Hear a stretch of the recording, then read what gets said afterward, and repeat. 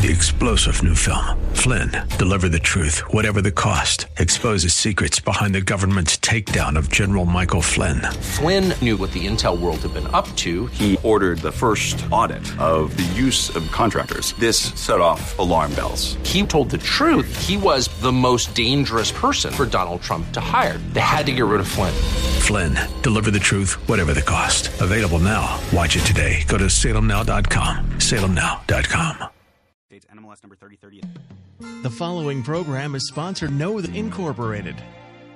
Today on Know the Truth from Philip DeCourcy. Thomas Watson, the Puritan, said, if we have not what we desire, we have more than we deserve. The next time you find yourself saying, I don't have what I deserve, you're dead right. Wherever you're at today, you have no reason to be discontent. None whatsoever. Because it's all mercy in the big picture.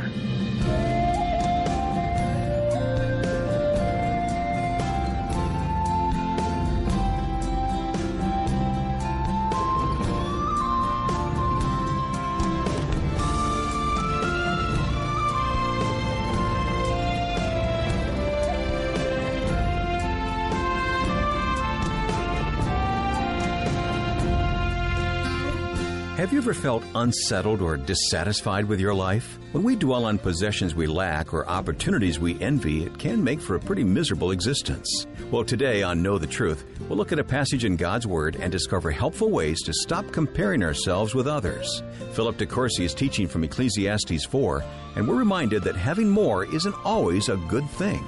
Perhaps you're feeling a little discontent right now. With a message called Only the Lonely, here's Philip DeCourcy. We're in a study in Ecclesiastes. We're working our way through chapter 4, but we're really on a little bit of a sidetrack here for the subject of how do we cultivate contentment. Look at this verse. Better a handful with quietness than both hands full together with toil and a grasping for the wind. Paul said, I've learned to be content in whatsoever state I'm in. When you and I really understand what contentment is and we find it, then we're up to all that life throws our way. We will be men and women for all seasons. Jesus turned water into wine, and contentment turned sorrow into joy and trouble into peace. We want to get to that place where we understand with Solomon that a handful with quietness is better than two handfuls with worried work. We covered some ground. Let me refresh you as to what we've already said regarding this issue of cultivating contentment. Number one, anticipate a struggle. Number two, want what you have. Number three, don't crave the things you cannot keep. And number four, live in the present, not the future.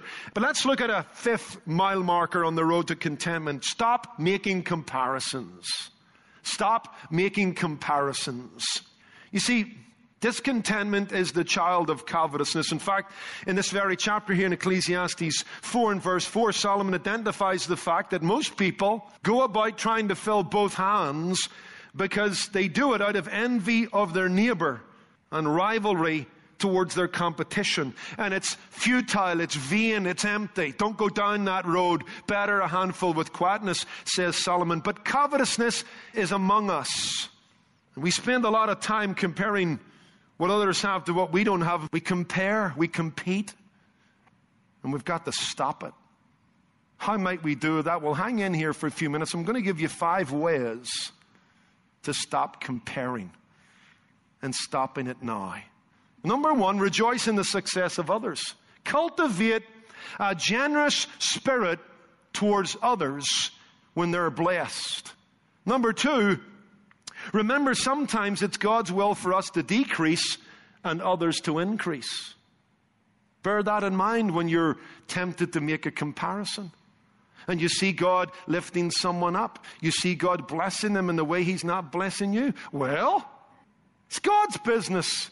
Number 3, making comparisons is relative, selective, and therefore deceptive. No matter how much we have or add to what we have, there's always someone else who has more. It's all relative. And if you're going to get into the comparing game, you're going to be miserable.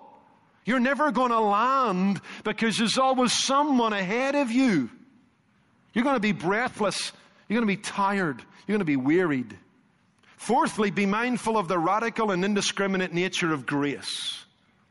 If I had time, I'd turn you to Matthew 20, verse 1 following. We can't take that time, but let me fill you in and draw upon your own knowledge of Scripture. It's a parable about a man who owned a vineyard. He goes out early in the morning, he hires some laborers to work in his field. Around noontime, he brings in a second shift, and about 5 o'clock in the afternoon, just towards the end of the working day, he brings in some more stragglers, puts them to work. Within a short hour or so, the work is done. Everybody gets paid. But the amazing thing is, according to this story, they all get paid the same.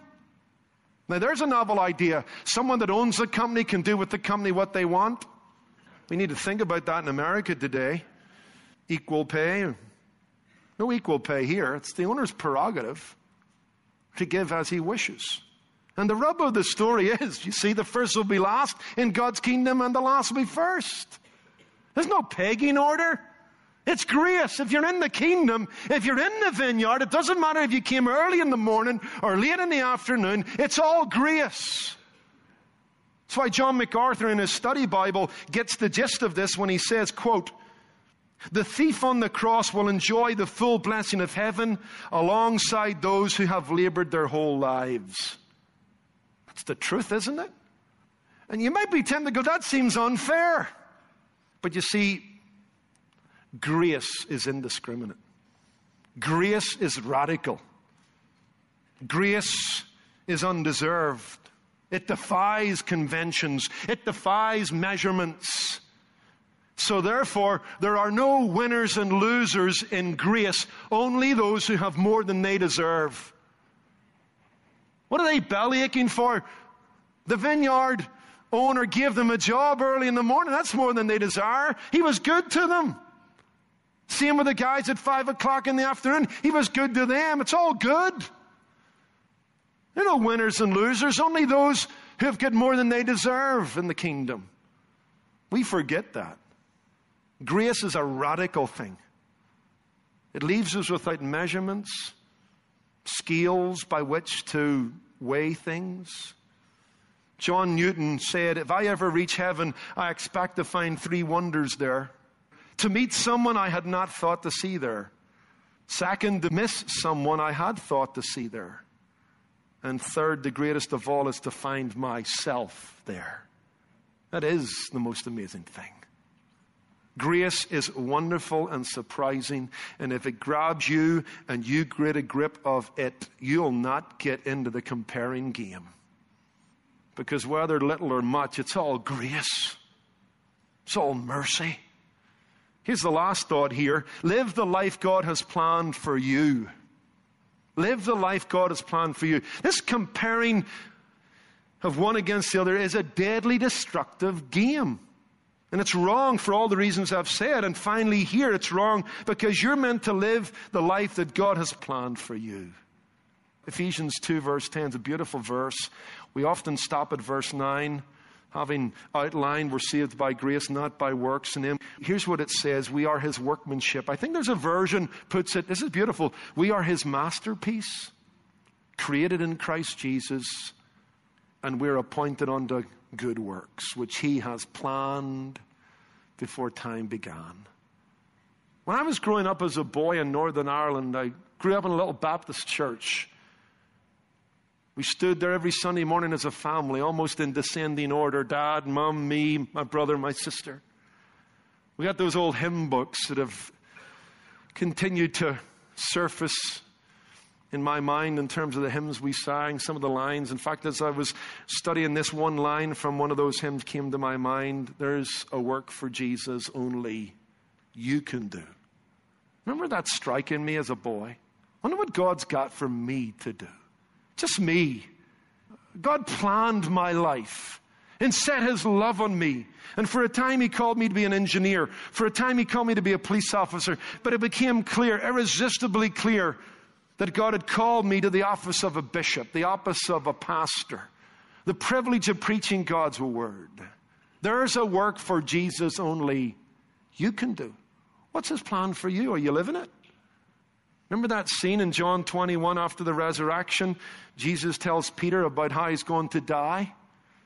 And after he hears that news, he looks across and he sees John reposing by the side of Jesus, and immediately human instinct, well, what's he going to be doing? If that's what you've called me to do, and it comes at the price of death, tell me what John's getting. Is it as bad as I'm getting, or is he getting off lighter? Is he getting it more easy than I'm getting it? What does Jesus say to Peter? What's that to you? Follow me. You know? It's like the blinkers on the race horses, you know? Just you stay to your track. Don't worry what the other horse is doing.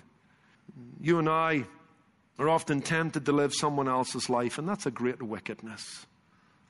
And it's a great waste. Because instead of using the energy that we could be using to better ourselves, make our lives more meaningful, we waste that energy staring at other people. God's business is that you should mind your own business and do His business. Here's a last thought. Number 6. Remember, it could be worse. Okay? Remember, it could be worse. That'll help you become more contented. But I want to say something. I'm going to talk about what you're not thinking about. See, when you hear that, you immediately think, yep, I've done that. When I kind of don't feel so good, I think about others who are much worse off than me. You know, I think of the starving in Africa. I think of those dying on cancer wards and so on and so forth. And when I think about that, I feel a bit better. My life seems more like a rose garden. What I moan about, fuss about, fret about, it's just a storm in a teacup compared to what others are dealing with. And there's a truth to that. But I don't think that's a good path to contentment. I'll tell you why, for a couple of reasons. Number one, it's very man-centered. Okay, you're trying to find your contentment by looking to men, their plight, their troubles. It's not God-centered.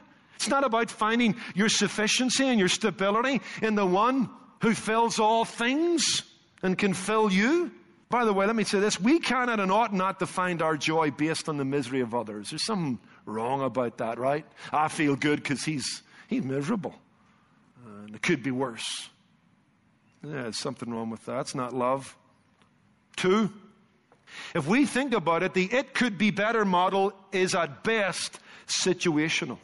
It can't be the path to contentment because Paul has told us that his contentment had nothing to do with his circumstances. I've learned in whatsoever state I am to be content. But you see, if we play the it could be worse game, that's all to do with circumstances. So it can't be true contentment. Can't be found at the end of that path. Now, true contentment is not found in comparing ourselves with others. Listen to this now. True contentment comes by comparing what we have to what our sins really deserve. That's where we really should be comparing. That's what I mean by remember it could be worse. Not in relationship to the plight of others, but in relationship to your lost, wicked condition before God apart from Jesus Christ. Some of my favorite verses in the Bible are Psalm 103, verse 8 through 10. I've run to them for refuge more than I care to admit. He has not dealt with us after our sin. And He has not rewarded us according to our iniquities. You know what that verse is saying? That Philip de Courcy, every day he lives, is getting more than he deserves. I don't care where he is, what he's facing, what he's up against. It's still better than he deserves. God has not dealt with me after my sin. According to Jeremiah in Lamentations 3, verse 22 to 23, why are we not consumed? I mean, let's be honest about it. Why are we not consumed? Why has the axe of God's holy, just, righteous wrath not fallen? It could fall. It should fall. Because we have all sinned and fallen short of His glory. We have been estranged from our mother's womb. We have gone astray from the moment our heart began to beat and our lungs began to breathe. Why has the axe not fallen? What does it say? We are not consumed because of His mercies. Great is His faithfulness, which is new every morning. My friends, you are where you are in life. What you know in a relationship to Jesus Christ, you're all of that simply and solely, nothing else involved, but because of God's mercy. Remember that. It could be an awful lot worse. That's why Thomas Watson, the Puritan, said, if we have not what we desire, we have more than we deserve. It's a great statement, probably one of the best in his book. If we have not what we desire, we have more than we deserve. You see, here's a challenge to you. The next time you find yourself saying, I don't have what I deserve, let the Gospels answer back, you're dead right. And thank God that that's the case. Because if you and I got what we deserve, it's hell for all of us, my friends. And you and I need to remember that when we become discontent, we can bet our bottom dollar we have forgotten our plight. We are not serious about our sin. We either have no comprehension or a limited comprehension of God's holiness, His burning, white, hot righteousness that's like a heat-seeking missile after any signature of sin. The gospel turns our complaints inside out and causes us to face the fact if we really got what was coming to us, it wouldn't be a pretty picture. And that means, and listen to me, I really mean this, whatever you're facing today, wherever you're at today, you have no reason to be discontent. None whatsoever. Because it's all mercy in the big picture. Read the book of Ephesians. Here's what we are apart from Christ. Children of wrath, sons of disobedience, alienated from the life of God, in this world without hope, aliens from the commonwealth of Israel, strangers to the covenants of promise, deserving of God's justice. That's what we are. But, love that, don't you? Ephesians 2:4, but God was rich in mercy, wherewith He loved us. And by grace are we saved. God takes those kind of people, the sons of disobedience, the children of wrath, and He adopts them into His family. Amazing grace, how sweet the sound that saved a wretch like me. You've heard it before, but we need to hear it again and really think about it. In grace, we get what we don't deserve, and in mercy, we don't get what we do deserve. We're worthy of nothing more than hell. And you and I were headed there until Jesus stopped us, and in repentance turned us around. And now we're going to heaven on that great awakening morning. Fare thee well. Fare thee well. That's a truth that puts things into perspective, doesn't it? Whatever our trials, whatever our losses, listen to these words by Thomas Watson. Whatever our trials and whatever our losses, it is all the hell we shall ever have. Wow. You don't like what you're in? I'm not saying it's necessarily good. It could be awful. But as a saint of God, as a pilgrim and stranger in this world, it's all the hell you'll ever know. And it's temporary, and it's short, and it's easy compared to the real one that you have escaped because of the love of God in Christ. Listen to the words of Thomas Watson. Whatever change or trouble a child of God meets with, it is all the hell he shall have. Whatever eclipse may be upon his name or estate, I may say of it, as Athanasius said of his banishment, that it is a little cloud which will soon blow over, and then his gulf is crossed, his hell is past. Death begins a wicked man's hell, but it puts an end to a godly man's hell. Think to yourself, what if I endure this? It is but a temporary hell. Indeed, if all our hell is here, it is but an easy hell. Remember that verse Jesus said in Luke 16, verse 25? The rich man who died and went to hell, lifted his eyes up in torment, looked towards Abraham's bosom. There was Lazarus, the man who used to sit outside his gate. And he drove by him in his Bentley. What does Jesus say? He says this, hey, you received in your lifetime good things, Lazarus evil things. But now he's comforted and you are tormented. My friend, whatever the evil things you face, whatever the life situations God sets you in, harrowing and hard as they may be, please, please, please remember again and again and again, it is all the hell you will ever know. And it's but a temporary hell. It's an easy hell compared to that which you have escaped. And when you grasp that, that contents the soul and calms the soul of the saint of God. How many times have we watched people who have lost everything, who escaped fire or flood? We'll hear them say this, what? I'm just glad to be alive. I know I've lost my home and I've lost my business, but you know what? Comparatively speaking, that really doesn't matter compared to the fact I'm breathing, I'm living. I'm just glad to be alive. You listen to me. That's the Christian worldview. That's the way we need to live every day, because the fires of hell are behind us. The wrath of God is no longer chasing us down like a heat-seeking missile. And every day we live, we get up and we say, I'm just glad to be saved and redeemed and forgiven and on my way to glory. He's delivered me from the wrath to come. 1 Thessalonians 1 verse 10. I'm a brand plucked from the burning. Jude verse 22. And the reason you're discontent, because you haven't thought much about your so great salvation. And you've minimized God's holiness and you've forgotten the reality of hell, or you wouldn't be so discontent, because you should get up every morning and thank God every morning that you're saved. And whatever you're facing, it's all the hell you'll ever have. Let's pray. Lord, we've been smacked in the face by these great truths that do not allow us to escape into self-pity. Forgive us for our lack of contentment, for how we have undervalued our relationship with you, how we have minimized the treasure that is ours already in our relationship with the Son of God. Hell's behind us, heaven's before us. The best is yet to come.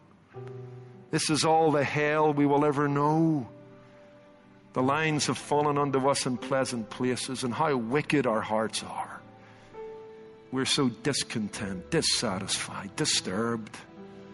Forgive us. Help us to find a blessed assurance in all that we have found when we find Jesus Christ. For these things we ask and pray in His name. Amen.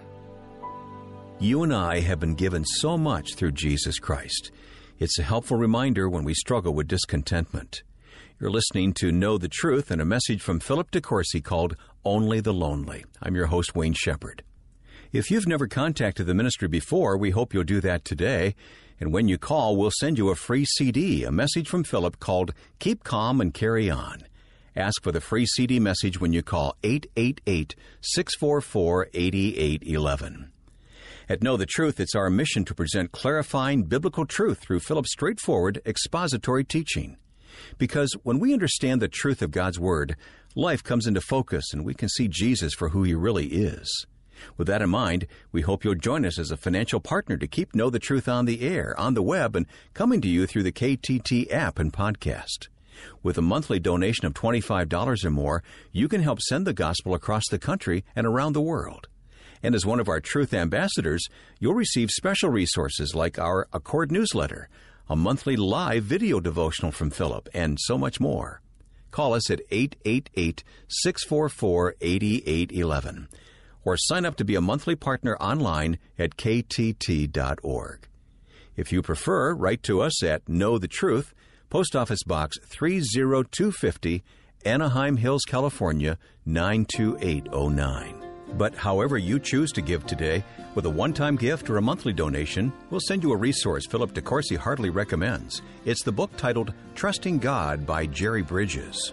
When we learn to trust God, we can put striving and worry to rest. We'd like to send this book to you today, along with our thanks, when you give to the Bible teaching ministry of Know the Truth.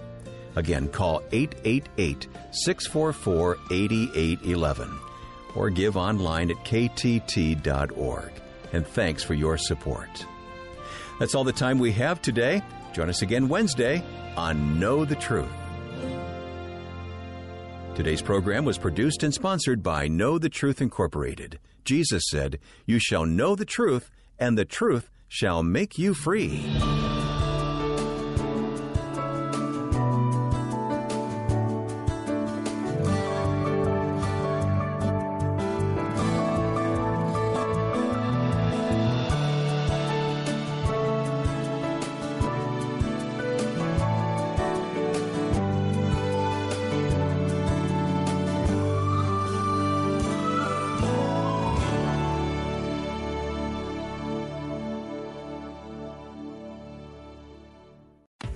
An exciting new book from Regnery looks at the power of love and intimacy from a godly perspective. It's called Love and Sex, a Christian guide to healthy intimacy. Sex is powerful. Just saying the word can stir up all kinds of emotions inside people.